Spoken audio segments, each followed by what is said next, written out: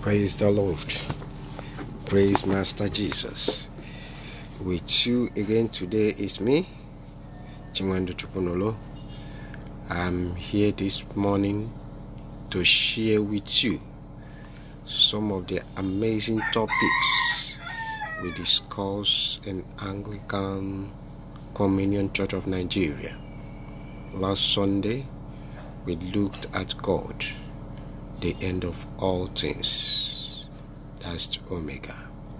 And the aims of, and it was a topic under the Bible study. And the aim of the Bible study is to explain the concept of biblical Omega to Christians and to understand God as the end of all things. Literally, Omega is the last letter of the Greek alphabet, symbolizing the extreme of final part. That's according to the introduction. It continues. Thus, when the Lord declares that He is the Omega, it means when all other things shall cease to exist, God continues to exist as God. In Isaiah chapter 46 verse 10, it is shown that He makes known the end from the beginning, from ancient times what is still to come. Therefore His purposes shall stand firm. They cannot be frustrated. His purposes cannot be frustrated. God has power enough to secure the execution of His designs, and He will exert that power in order that all His plans may be accomplished. Our study, that is this very study, shares more light on this assertion that our God is already at the end of whatever we are or passing through, especially as His children. Now, how can we then enjoy the best tomorrow as Christians? From the discussions, we notice that biblical concepts of God, according to Isaiah chapter 46 verse 10, means that God, when every other thing ceases to exist, that God will continue to exist. That when even the other gods cease to exist, that God will continue to exist. When Satan and his kingdoms, both in the waters and every other places, cease to exist, that God Himself will continue to exist. And that is a very important something for us to take note of. We also,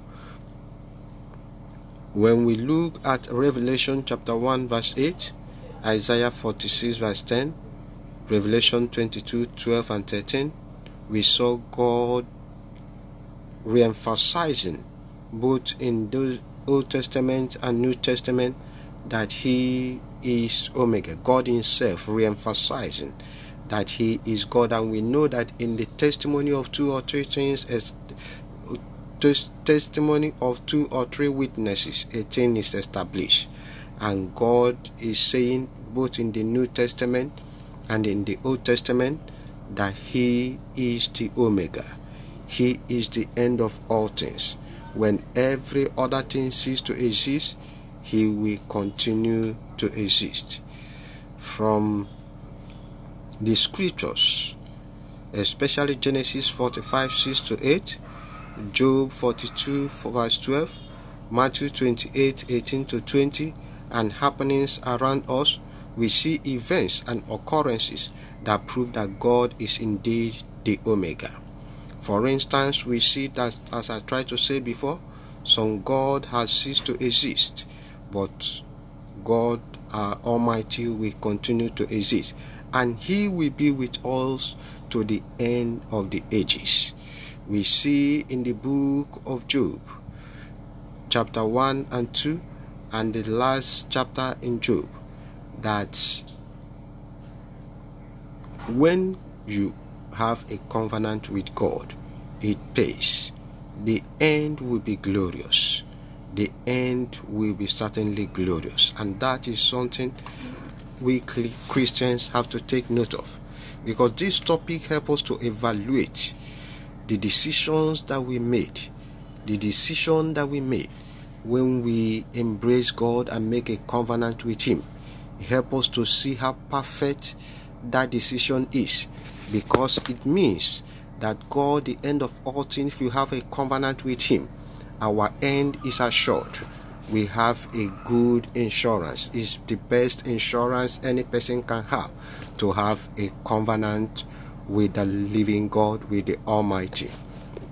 From Job chapter 19, verses 25 to 27, and John 3, 16 to 17, we see the eternal hope of all Christians, which is eternity, having a rest in God, living after our days here on earth.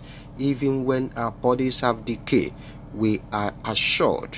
We have this assurance as Christians, as believers, that